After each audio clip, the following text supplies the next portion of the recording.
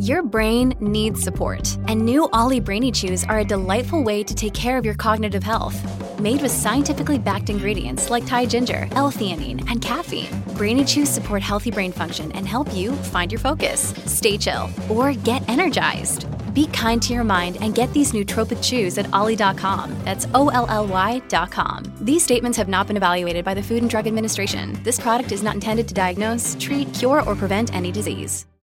Hello, everybody. This is Marshall Poe. I'm the editor of the New Books Network. NBN listeners like to read books and buy them. So we thought we'd tell you that right now, our friends at Princeton University Press are having a remarkable site-wide sale. You can get 50% off books, including ebooks and audiobooks, with the code 50, F-I-F-T-Y, at checkout until May 31. You can save some real money on Princeton University Press books. I encourage you to go there and check it out. Welcome to the New Books Network. Hello and welcome to another new episode of New Books in Islamic Studies, which is part of the New Books Network. I'm one of your co-hosts, Jovana Xavier, and I hope you're doing well and staying safe wherever you are. And thanks so much for joining us today.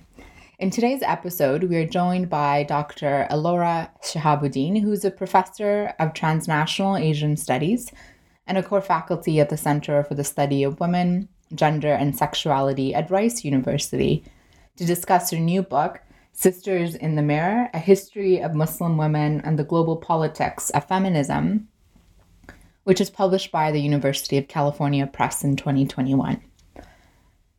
This book traces the genealogy of the representation of Muslim women, and especially Bengali women, from the colonial context to the contemporary moment.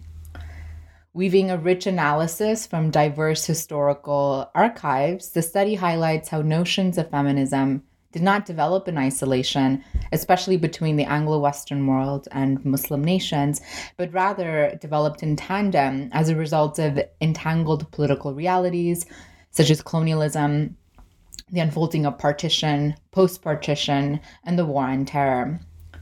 Sisters in the Mirror then tells a feminist story about how changing global and local power disparities between Europeans and Bengalis, between Muslims and non-Muslims, between Muslim feminists and Western feminists, have shaped ideas about change in women's lives and also the resistance and activism that has developed as a result.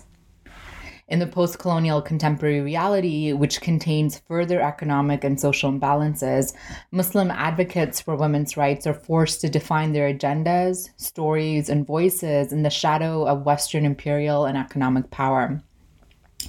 The powerful stories highlighted in this book capture the complex terrain in which justice and equality are fought for, and also highlights that no one has a monopoly over these ideas. This book will be an incredible interest and value to those who think and write on South Asia, feminism, and gender, especially those who are interested in Islamic and Muslim feminism. In our conversation today, Dr. Shahabuddin and I spoke about the development of this particular project of love, the methodological process of writing this book, and some of the examples that emerge in this text, such as of Bengali women activists like Begum Rokeya Hossain, and the continued obsession that we note in writings and popular media discourses around polygamy, FGM, and Purda. And so, without any hesitation, here is my conversation with Dr. Alora Shahabuddin about Sisters in the Mirror, A History of Muslim Women and the Global Politics of Feminism.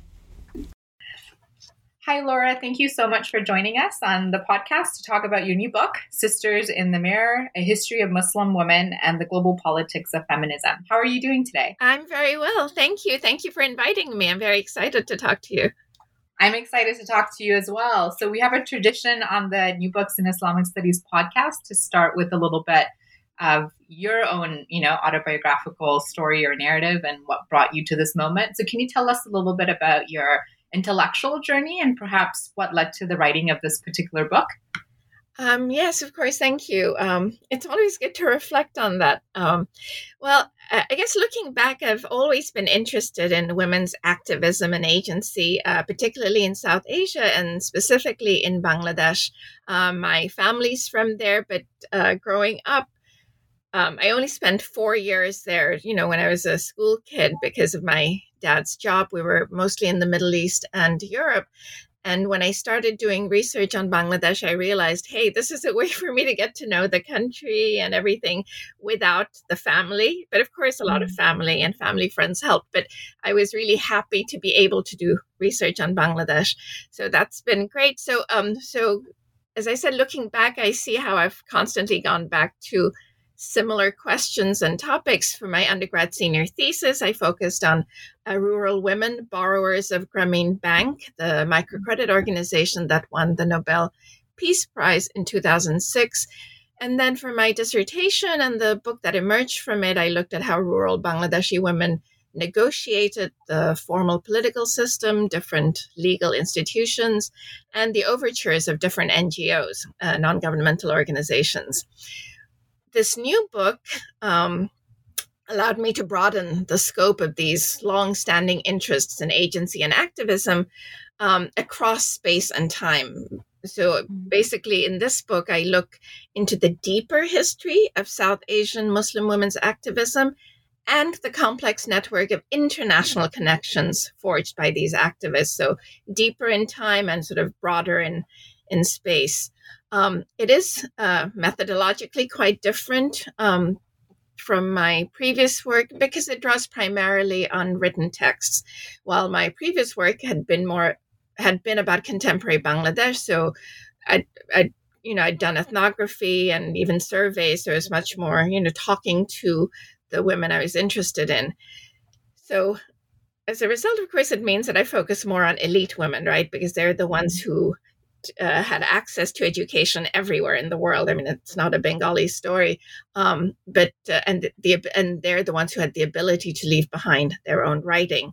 And we can talk about methodology more later, but I also want to tell you why I wrote this book when I did, why this became a book project. And I was thinking some of your junior listeners might appreciate hearing about the vagaries of academic life and how the real world intervenes even before the era of the pandemic. So I had planned to do a comparative study of Islam-based political parties. This was in the early 2000s. Islam-based political parties that contest general elections and have to court voters, right? They want votes, so they have to court voters, including women voters. So I had decided that I was going to focus on the Jamaat-e-Islami in Bangladesh, and I'd done some work on them before, and Hezbollah in Lebanon. And I even received a very big grant to do this work, and this was in early 2006. And then in the summer of 2006, there was a war in Lebanon. And then a few months later, there was a coup in Bangladesh. And both of the parties simply clammed up. They didn't want to talk to researchers from overseas. So basically, it was doomed. And, I did a few interviews, but it was clear that I wouldn't be able to go very far with this. And so that's when a more archival project suddenly looked really, really attractive and doable. And I'd done a couple of conference papers around that time that I looked at again and okay, so this can be expanded in multiple directions to become a book. So that's why this book happened when it did. And, it ended up being how it is. At an intellectual level, the two main questions that I'd explored in those conference papers I just mentioned had to do first with the double bind. So how historically, I wanted to see how historically Muslim writers and activists had negotiated pointing to the very real problems in their communities without colluding with larger political forces that were claiming to save or civilize their societies, that is, without giving fodder to anti-Muslim rhetoric, etc. And then a second very much related question was, who gets to speak for Muslim women? Who gets authorized to speak? And of course, the immediate context for both these questions were the many Muslim and famously ex-Muslim writers who emerged in the years just after 9/11, who spoke out against misogyny in the Muslim world. These writers were quickly embraced and celebrated by the mainstream media and prominent publishers as the real feminists of Islam.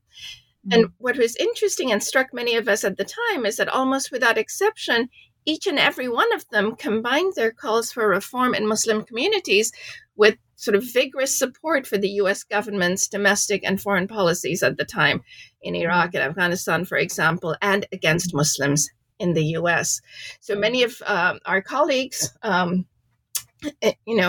spoke out against this and challenged them and challenged the image of the oppressed Muslim woman that had become so significant, since 9/11. That's when I decided to jump in with my own interventions by providing a longer historical approach, one that showed how Western ideas about Muslim women had undergone shifts over the centuries. In other words, that Muslim women had not always been seen as meek and oppressed, and that this had varied with the larger political and economic context. And second, by exploring also Muslim ideas about Western women and men. And then finally, by telling the story from the vantage point of South Asia and specifically Bengal. So that's how, I guess, a long answer to how this book came about the way it did and when it did. And, I have to say, I loved working on this project. It took forever because there's so much to read, but I really, felt it was a labor of love. I really enjoyed it. Oh, like when I was reading this book, I felt that it was a labor of love. Yes, it was the details and it's so rich in details, and the work that you've done and the historical kind of periods you've covered. I am just beyond amazed. And now also to hear that you were really doing another project and perhaps were trained in kind of contemporary stuff and then all of a sudden picked up archival work. I'm just more intrigued. So tell us about that. How was that process? Because that must have been, for me, it sounds scary that, kind of I do ethnography. And if I were all of a sudden told that I needed to do archival work, that would perhaps give me pause or concern. But how did you navigate that? So, it was a lot of reading and then chasing footnotes, reading between the lines, and then cross-checking, well, so-and-so says this, So I think the focus on representations meant that, I wasn't, when I read many of these European writers, for example, I was reading more for what it told us about them than about the people they were describing. So that was, I wasn't trying to verify what really happened in that harem or in that bathhouse. It was more like, how did these people understand where they were? And every time I read something, I'd ask, so who was active in this period? What was happening in the world at the time? How do all these different things interact? So it was really a lot of reading and then getting the information that I needed. I wouldn't. It's a big book. It was actually 50% longer, but we cut it. Really? Oh, wow. So it was really about, I still don't claim to be comprehensive, but it was about sort of tracing this genealogy of representations and activism over time. So for the stories I was able to find, putting them in their proper context, both of the individuals and of the larger political, social, economic context in which these things happened. What else was going on? How might that have affected what they wrote and what they saw, or how they described what they saw? So some of it was quite easy, and actually I was quite surprised by how much of this older writing has been digitized, right?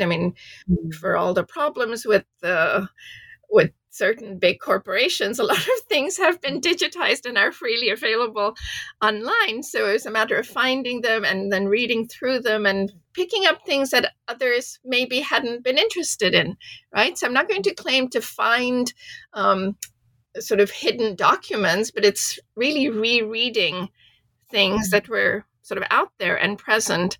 So many of these were well known. I reread James Mill and John Stuart Mill, for example. Right? They've been read and analyzed to death, but for other purposes. And then Mary Montagu. All of these are well-known figures, but it was about reading them and then putting them in this genealogy. So both placing them in their immediate context, but also in this genealogy and seeing how then the story reads differently when you sort of trace it over this longer historical period. And then so that was a lot of the Anglo-American stuff has been digitized. And then on the Bengali side, people were just really helpful. I mean, so many, things aren't archived the way you'd like them to. So I would hear about someone, mentioned in one book, and I even know that they wrote a book about this trip to whatever, but then it's impossible to find. So, you ask around, you find surviving relatives who have a copy put away somewhere, and they make that available. People were very generous also with photographs, which I was able to include. So, I had a lot of help from everyone. Yeah, it's amazing. I think one of the things that I've really appreciated about the book is just kind of again, as you said, the genealogy that you outlined, but just kind of the material that you were able to uncover and the stories that you were able to tell from both the Bengali side and the Anglo side. It's really fantastic. So I wonder if we could get into it. I mean, the book is kind of organized in a chronological way, starts from a historical moment and works its way to the contemporary global context, almost as it were, as it's ending up in the epilogue. So you've given us a sense of some of your main interventions that you're making in the book. So maybe we could start in the beginning in chapter 1, where you kind of situate us with Ibn Battuta, and you're talking about this earlier history, particularly kind of in the colonial context, and how women were viewed, especially kind of quote unquote women of the East, or Muslim women in Bengal specifically. So can you say a little bit about what you're doing in that chapter? Sure. So, I mean, I guess, let me just back up and just say a little bit about the bigger argument, and then come back to chapter 1. So the main argument is that feminism nowhere has emerged in a vacuum, basically, right? So the overarching argument is that feminist movements in the Anglo-American West and in Muslim societies have developed in tandem and not in isolation, and they've helped to construct one another, but in different ways. So, Western ideas about Muslim women have shaped how once feminist or women's rights movements got underway in Europe, they used the idea of the Muslim woman as a foil against which to demand rights for themselves. So that was there from the very beginning, from, Mary Astell and Catherine Macaulay and Mary Wollstonecraft in the 17th, 18th centuries. And in different ways. And that, I think, is the crucial part of the historical narrative, is that the way they've used the Muslim woman, whether oppressed or otherwise, has changed over time.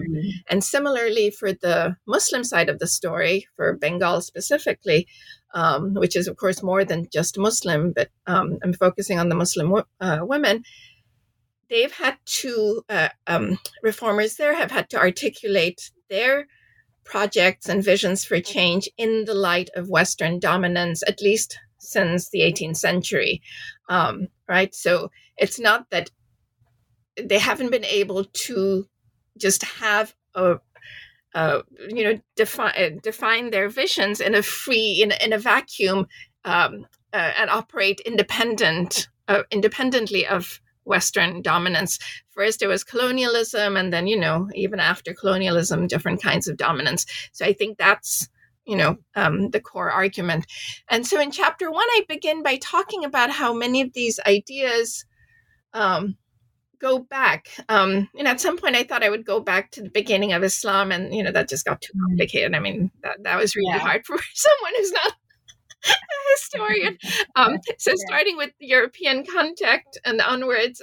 So I wanted to start with Ibn Battuta because I wanted to start with a Muslim figure. I didn't want the first voice to be someone else. And he is from the West, just, a near West, if you will.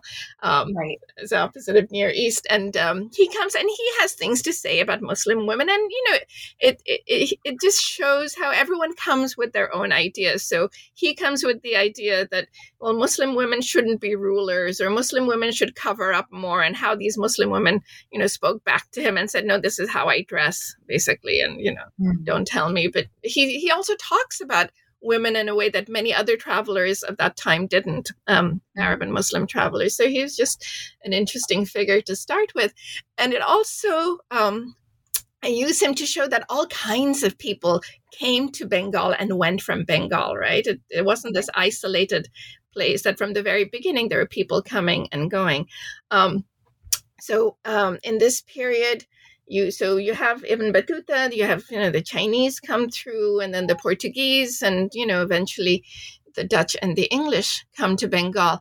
But always at work is this idea of the Muslim woman, and some of it is shaped by earlier travelers who actually, the first European travelers to write about Muslim women are the ones who go to the closer East, right? The so-called Near East, the Ottoman Empire and the Levant. And it's unclear how much direct interaction early male travelers would have had with women, but they were happy to write about them, of course. Right. But they would say, but what's interesting is that they would come back and in their writings talk about how they admired these women, right? Which is not what you expect today. They admired them because they were modest. They weren't, they didn't spend money on frivolous things, and they were good wives basically, and they would come back and tell English women to emulate them.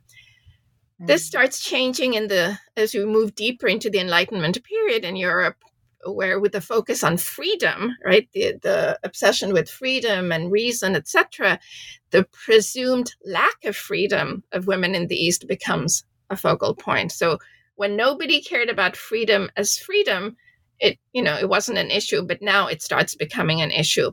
So now suddenly Muslim women, or women of the East generally, are no longer different and even worthy of emulation, but different and to be pitied. And then, as I said earlier, by the feminists who emerge, proto-feminists who emerge in this time, 17th, 18th century. These Muslim women become a foil against which to demand rights for English women. I mean, we deserve rights because, we're not like the women in the seraglio or in the harem, whatever. We have souls, and we deserve to be given rights. Don't treat us the way you treat them, the way Muslim men treat them. And here in chapter 2, kind of you pick up on particularly the Enlightenment context that you're referring to, and kind of portrayal of women under the Ottoman context, where there's the obsession with the bathhouses and things like this. You're talking about the writings by men and women directed towards Muslim women. Do you have some examples that maybe you want to highlight, or some things that stuck out to you when you were writing this chapter? I know you talk about Mary Wollstonecraft. I always have a hard time saying her name. But any other examples that you were trying to pick out in terms of framing this argument? So I guess Mary Montagu is well known for people who, focus on that period or who focus on today and teach about that period, because she's an interesting character who went to Constantinople as the wife of the British or English ambassador to the Sublime Porte, as they referred to the Ottoman Empire. And so she got to travel, and she's a great character, and people have written about her for many different reasons. English scholars write about her for some things, philosophers write, so she's been approached in many different ways, and certainly she's been approached for her writings about Muslim women. So, so what she goes to the bathhouse, and there's this very famous incident that's been much written about, where she's very clear, in her writing that, all these men have come through and claimed to speak about what happens inside a harem, but how could these European men have had access? She's the one who will finally reveal what happens in there, because as a woman, she really will have access. And we should mention, of course, as an elite woman, a member of the diplomatic corps, whatever, right? She has the right connections. So she has access. And what's interesting is that she does say that, of course, not surprisingly, they're not all lying around waiting to be serviced or to service men. They're doing very mundane things. So that's happening. And then she also describes this incident where the women in the Ottoman bathhouse express horror at seeing her corset. And they say, oh, is this a contraption that your husband has locked you up inside? Right. So so what's interesting about that, of course, is that it then makes her think, and that's part of my play on in the title, that it makes her sort of pause and think about, I never thought about that. I'm looking at how they dress and how they're comfortable taking things off, and it's so easy for them to take their clothes off to bathe, and here I am in my contraption. So some scholars have said that Montague says she does not take off her corset because it's so complicated. And what these scholars have said is, would she admit that she took off her corset in public? And so we don't, but it's not even relevant to the story. It's more that she said that she reflected on the situation of women back home. So this story is very well known, but what makes it interesting to me is that when you put it in this genealogy, you see how there are efforts by people like Montague to challenge the story that was circulating about Muslim women, that they are oppressed in harems and seraglios, etc. But the main story, the hegemonic story, is so hegemonic and powerful that her narrative didn't change, couldn't challenge it. So throughout the periods I look at, I find these voices of people who do pause and think and, basically look at a mirror in a sense. The other society is like a mirror on their own society, and think about what they've seen back home, whether it's sexism or racism, whatever, and try to challenge the main narrative. But then, they're up against a great deal, and it's hard to challenge. So the mainstream narrative tends to continue. Mm-hmm. And another, I think, a great example of this kind of encounter that you're trying to capture is also with the wives of missionaries, or like priests, and also single women who went to serve in missionary work under the British Empire or whatnot. Can you tell us a little bit about what you were trying to do in terms of highlighting these encounters as well? And of course, here the role of Christianity and the gospel and all that stuff, but it also presented this other opportunity for wives of priests or missionaries to meet the folks that they were trying to convert. Yeah, the one character who comes to mind now is Helen Mackenzie in India. She's the wife of Colin Mackenzie, and they were there as sort of missionary evangelicals in the British Army.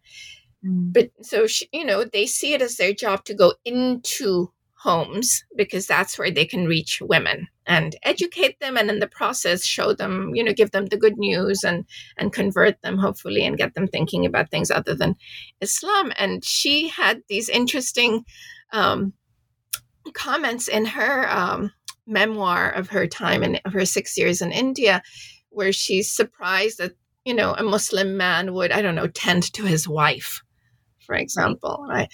And then, so there are examples like that where, these are passing comments that show you that they're questioning their own preconceived notions, not necessarily enough to change their overall ideas, but the fact that, these encounters sort of push them in certain directions, I think is really interesting. So she's the missionary person I remember best. Yeah.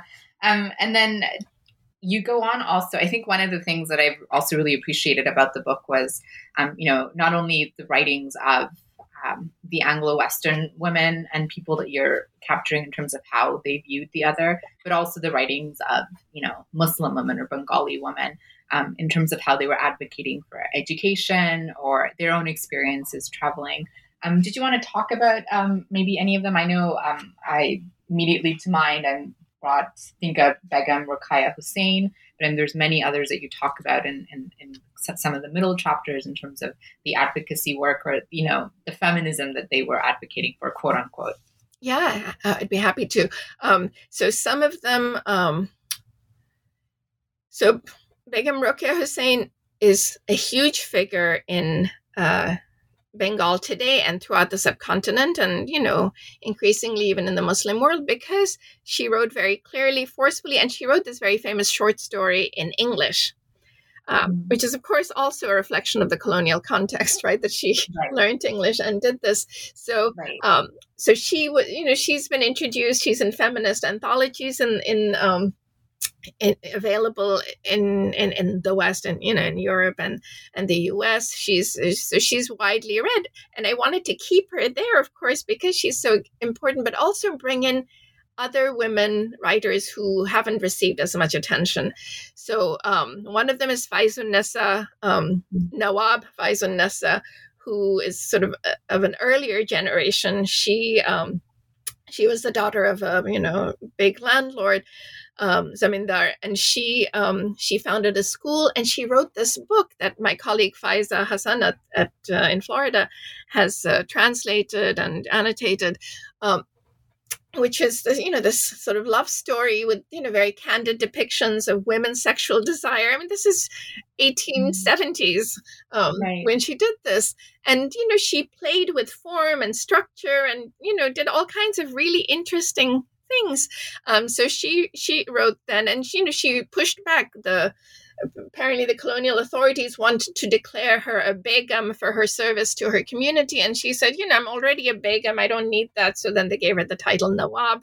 And you already had the female Nawabs of Bhopal at the time. So she said, at least make me a Nawab. But so she's an interesting figure who emerged in this early context. And, she reflects on her father's relationship to colonial power. And so they're operating in that context. Another one is Karimunnisa, who is Begum Ruqaya's older sister, and her great granddaughter, I forget how many greats, shared that photograph with me of her in the book, right? So just to give an example of the kind of help and generosity I was able to experience. So she was much older than Ruqayya, but she supported Ruqayya's efforts to get educated, and even though she was married and left home early, but Ruqayya always recognized her sister's contributions. And Karimunnisa was herself a poet who wrote whose book Ruqayya helped to publish afterwards. And then there's Masuda Rahman, for example, who is, I think, less well known, but she wrote very passionately, and I think she and Ruqayya were very direct about talking about the freedom of women, but seeing it as connected to the freedom of the country, right? They're writing in a colonial context, and for them, these were intertwined. Ruqayya maybe less so, because she wanted to start a school and she needed colonial funding for the school to work, right? So there are these practical, pragmatic concerns that also affected how they, what they vocalized, at least in writing. I also use the stories of these women to show how they, how they also had very supportive male relatives. I feel we don't hear enough about those stories. I mean, it goes with the trope of the oppressed Muslim woman, right? The oppressive Muslim man, and yet all these women benefited from, a father or a husband or a brother who pushed them who helped them get their education, or to publish in magazines, or started magazines for women. So I think that is also part of the story that I try to trace throughout the book. And as I'm hearing you talk about this, I'm also wondering how, and you mentioned this in the book, how the partition moment and the post-partition moment also influence a lot of kind of the activism and work that Bengali women and other women were doing. And so how did it influence the understanding? You alluded to how for some of the folks you're engaging with, it was freedom was tied to the political or the, local context. So can you say a little bit more about that, especially kind of thinking in the post-partition context of Bangladesh, perhaps even? So you mean 47 and then 71? Yeah. Yeah. So the period between 47 and 71, when Bangladesh was East Pakistan, is interesting because until just recently, like 5 to 7 years, maybe 10 years, it hadn't received that much attention for nationalist reasons and just linguistics. Because so when Pakistanis tell the story of Pakistan, they sort of mention that East Pakistan is gone, and because the language is different, it's not part of the research agenda, right? So the story of Pakistan doesn't include East Pakistan, and the story of Bangladesh doesn't, they haven't wanted to talk about the East Pakistan period because, it's just a continuation of the colonial period. People have talked about how independence in August doesn't get the moment of partition and independence in August doesn't get celebrated in Bangladesh because independence from Pakistan in 71 sort of trumps that. But 47 was a huge moment, and so for the purposes of the activists, it's what I find is a lot of celebration at the time, right, of being an independent state. So many are pleased that now we're operating in this, it's a sovereign nation, we're going abroad and raising our heads up high as members of a sovereign nation. Over time, the Bengali nationalism emerges, right, in response to certain Pakistani policies.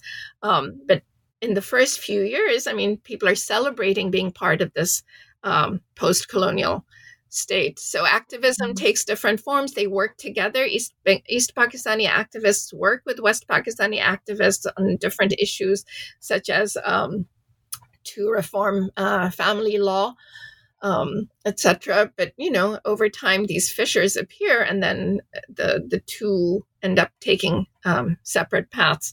And then after 71, I talk about how initially it's all about rehabilitating the country, the women, the women who experienced sexual violence during the war. So that's a priority. And then 71 is the war, and then there's a flood and a famine, right? So it's like one crisis after another. So there's a lot of work that activists pour into dealing with those immediate crises.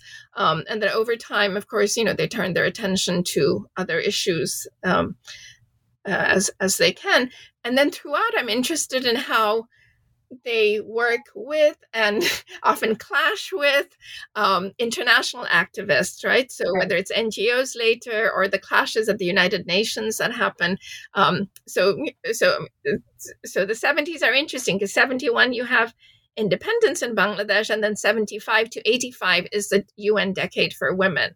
So there are all these UN conferences happening, and on until 95. So women from Bangladesh go and encounter women from other parts of the world and form new organizations. So it's very real examples of transnational clashes and cooperation and collaboration. Mm-hmm. And that chapter 7 on encounters in global feminism, especially as you mentioned in non-governmental organizations like the United Nations, was so fascinating because, again, I think you're having these stereotypical obsessions. I don't know if that's the right word to use, with things like polygamy, female genital mutilation, whereas Muslim women who are present, such as some of the women you're highlighting, are really actively trying to say, no, there are these other issues that we need to talk about and address, right? So this constant dissonance that you've been documenting throughout history is also kind of emerging again in this particular moment as well.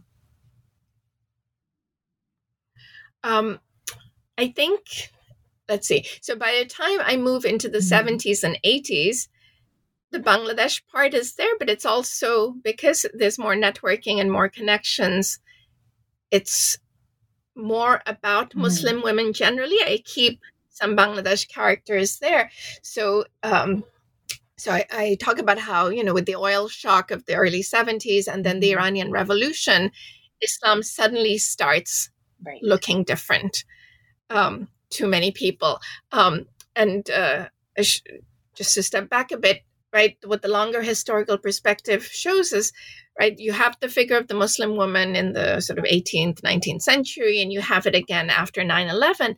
But in the early Cold War decades, so I don't know, 50s, 60s, 70s, the Muslim woman sort of recedes into the background. She's not, of course, women in certain countries are identified as being Muslim, but being Muslim isn't seen as being the problem.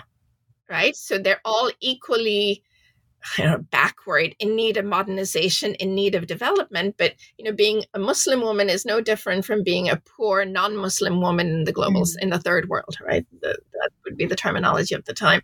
So being Muslim isn't seen as being particularly deficient, right? The way we think about it today. So you have that period, and then in the late, starting in the 80s, being Muslim, because of the Iranian Revolution and control over oil, starts to be seen as a problem. So because being Muslim is a problem, now suddenly Muslim women are to be pitied again, as being specially oppressed, and maybe beyond repair. They cannot be brought forward through modernization theory, etc. So that starts changing then, and then the focus is on what makes the Muslim women so specially different. So that's the focus on FGM, which is associated with being Muslim, even though it's practiced in other places, it's practiced by non-Muslims, and it's not practiced by all Muslims. And you see this in the way certain publications frame the topic, right? So they'll say, we're not really talking about Muslims, but then it's clear if you keep reading that that's all they mean. So there's a focus on that. There's a focus about oppression of Muslims in other ways. So polygamy, FGM, all of these issues start getting special attention starting in the 80s. And then you have the case of in the 1990s, when the Taliban takes over, the feminist majority in the U.S., for example, takes up the cause of women in Afghanistan, and then supports the invasion after 9/11. So there are all these moments when being Muslim suddenly becomes worthy of special interest and need to intervene in a way that hadn't been the case in the 50s, 60s, 70s. And I think a lot of this really comes together in Chapter 8, where you discuss the figure of Taslima Nasreen, or quote unquote the female Rushdie, and in conversation with figures such as Irshad Manji or Ain Hirsi Ali. And I think the crux of some of the arguments you're making come together at this moment. So can you say a little bit about who Taslima Nasreen is, and perhaps what you're trying to get at in this kind of final substantive chapter? Yeah. So Taslima Nasreen is, she worked as a physician, but she was best known for a column she wrote in a local weekly. And she was celebrated and really embraced by many young women and other readers, because she brought attention to issues that other writers, women or men, were willing to write about, being harassed on the street and how painful that could be, especially. So she drew attention to many of these things. So all that was fine. Some people would say, oh, how can you write about sex in a newspaper? But, we can set those concerns aside. But that's what she was doing. She was writing openly and candidly about issues that others hadn't been writing about. And then Babri Masjid happens, right? December 1992 in India. And then there's a backlash against Hindus in Bangladesh. And she writes a very quickly, a novel about attacks on Hindus in Bangladesh. The usual suspects say, oh, how can you say these things? You're painting the country in a negative light. But there were attacks, and she wrote about it, and that part is fine.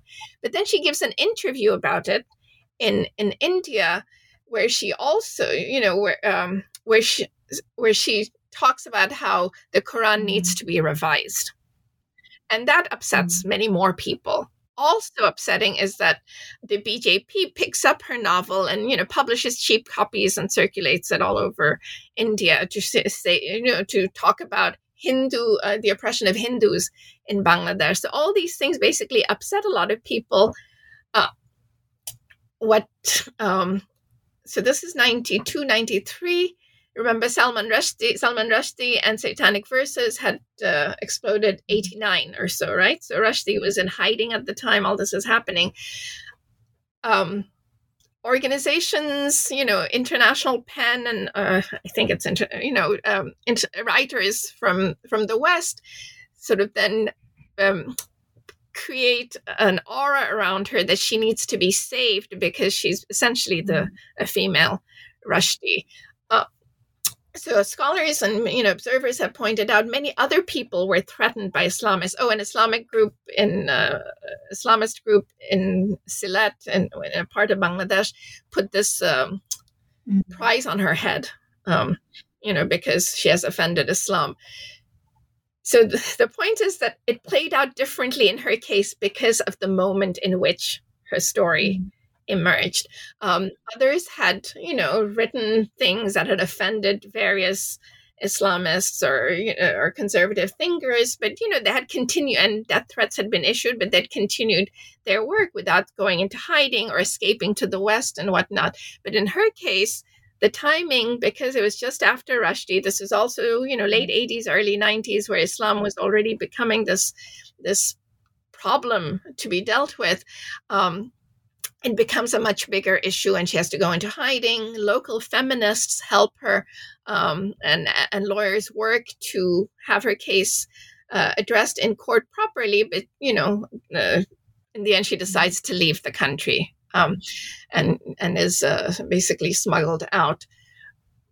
I think what upset local feminists about her, and has upset local feminists in, say, Afghanistan and other parts of the world about people like Irshad Manji and Ayaan Hirsi Ali, is that all three of them have portrayed themselves as being, the spokeswomen for what happens for Muslim women in the world, or at least in their societies. I think, some have grander claims than others, which means that which suggests that they have no grasp of the history of activism and thinking and women's rights thinking and ideas in these societies, to say that, no one did anything until I came and spoke up about these things. So maybe my book is for them. Yeah, we definitely need to pick up and it'll fill in the historical. Yeah, right. Yeah, like they're going to do that. So I think that's the claim that, sort of it's claims like that brings them together. But, they also differ in an important way, which I talk about. The context in which I started thinking about the book is when these books were coming out, and they were supporting. So the US-based writers like Irshad Manji, Ayaan Hirsi Ali, and several others who emerged after 9/11 claimed to speak on behalf of all Muslim women and supported things like the War on Terror or the Patriot Act and the internment and the rounding up of Muslim men in this country. All these policies they supported because they felt Islam was beyond repair, and this is what we need to do, and we need to go into these countries and root out the bad guys. Taslima Nasreen is interesting is because she wasn't in the US, I think, for much of that, but also she didn't invest in the US invasions and occupations the way the others did. I mean, she's also a very different character. She wasn't writing in English. She's not, I talk about how she's not as glamorous and, outspoken as the others. I mean, she didn't become famous until much later in her career, whereas the others, burst into prominence immediately soon after 9/11 with their writing and speaking engagements. So it's interesting to think about the differences even within this group of figures that emerged in soon after 9/11. I mean, there's just so many amazing aspects of this book that we obviously haven't had time to cover in this short podcast conversation. I wonder, stepping back a little bit, what would you hope the readers or perhaps even the listeners who are hearing about the book for the first time to really take away from this project?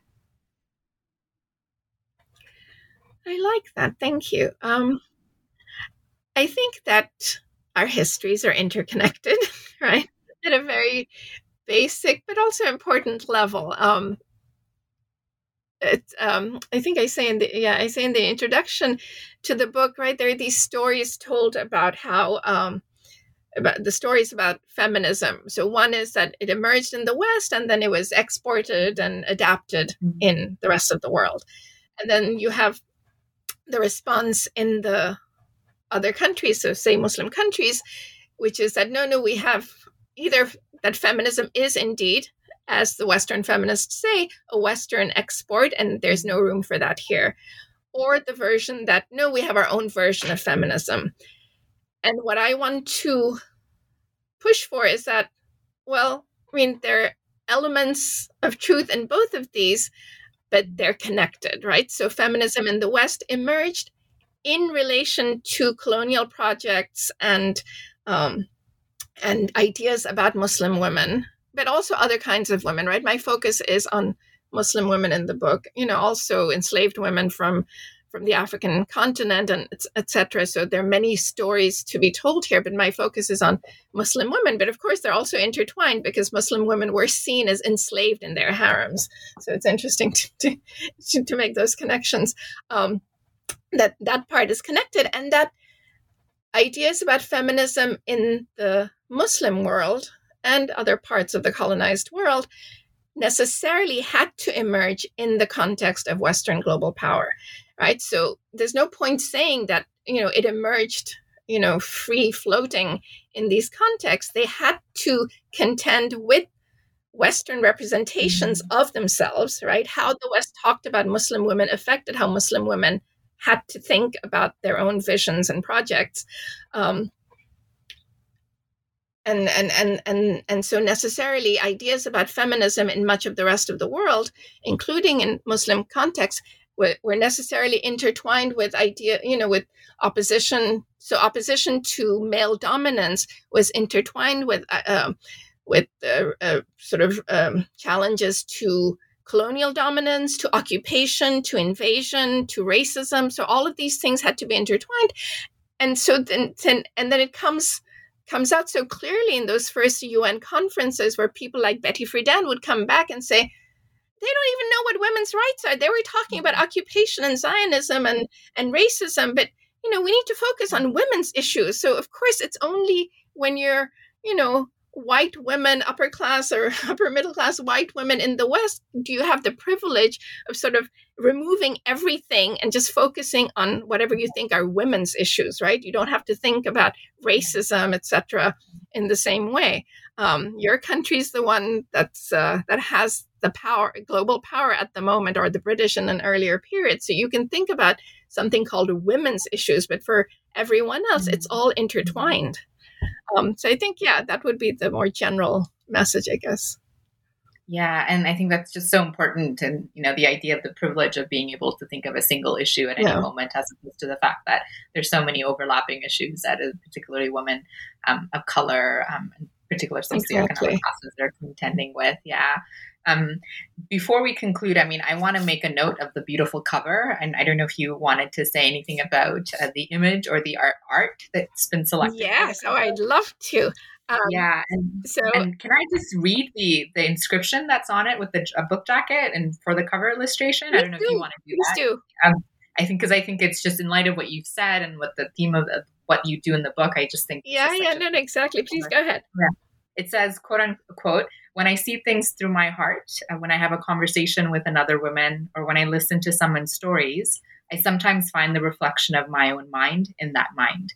We are as different as we live our lives, but we always find some similar issues or stories that are never spoken out over, ever. All of a sudden, when we find it is her own story, apparently expressed by the person she is listening to." Go ahead. So thank you. I think I came up with my book title and then came across the sculpture.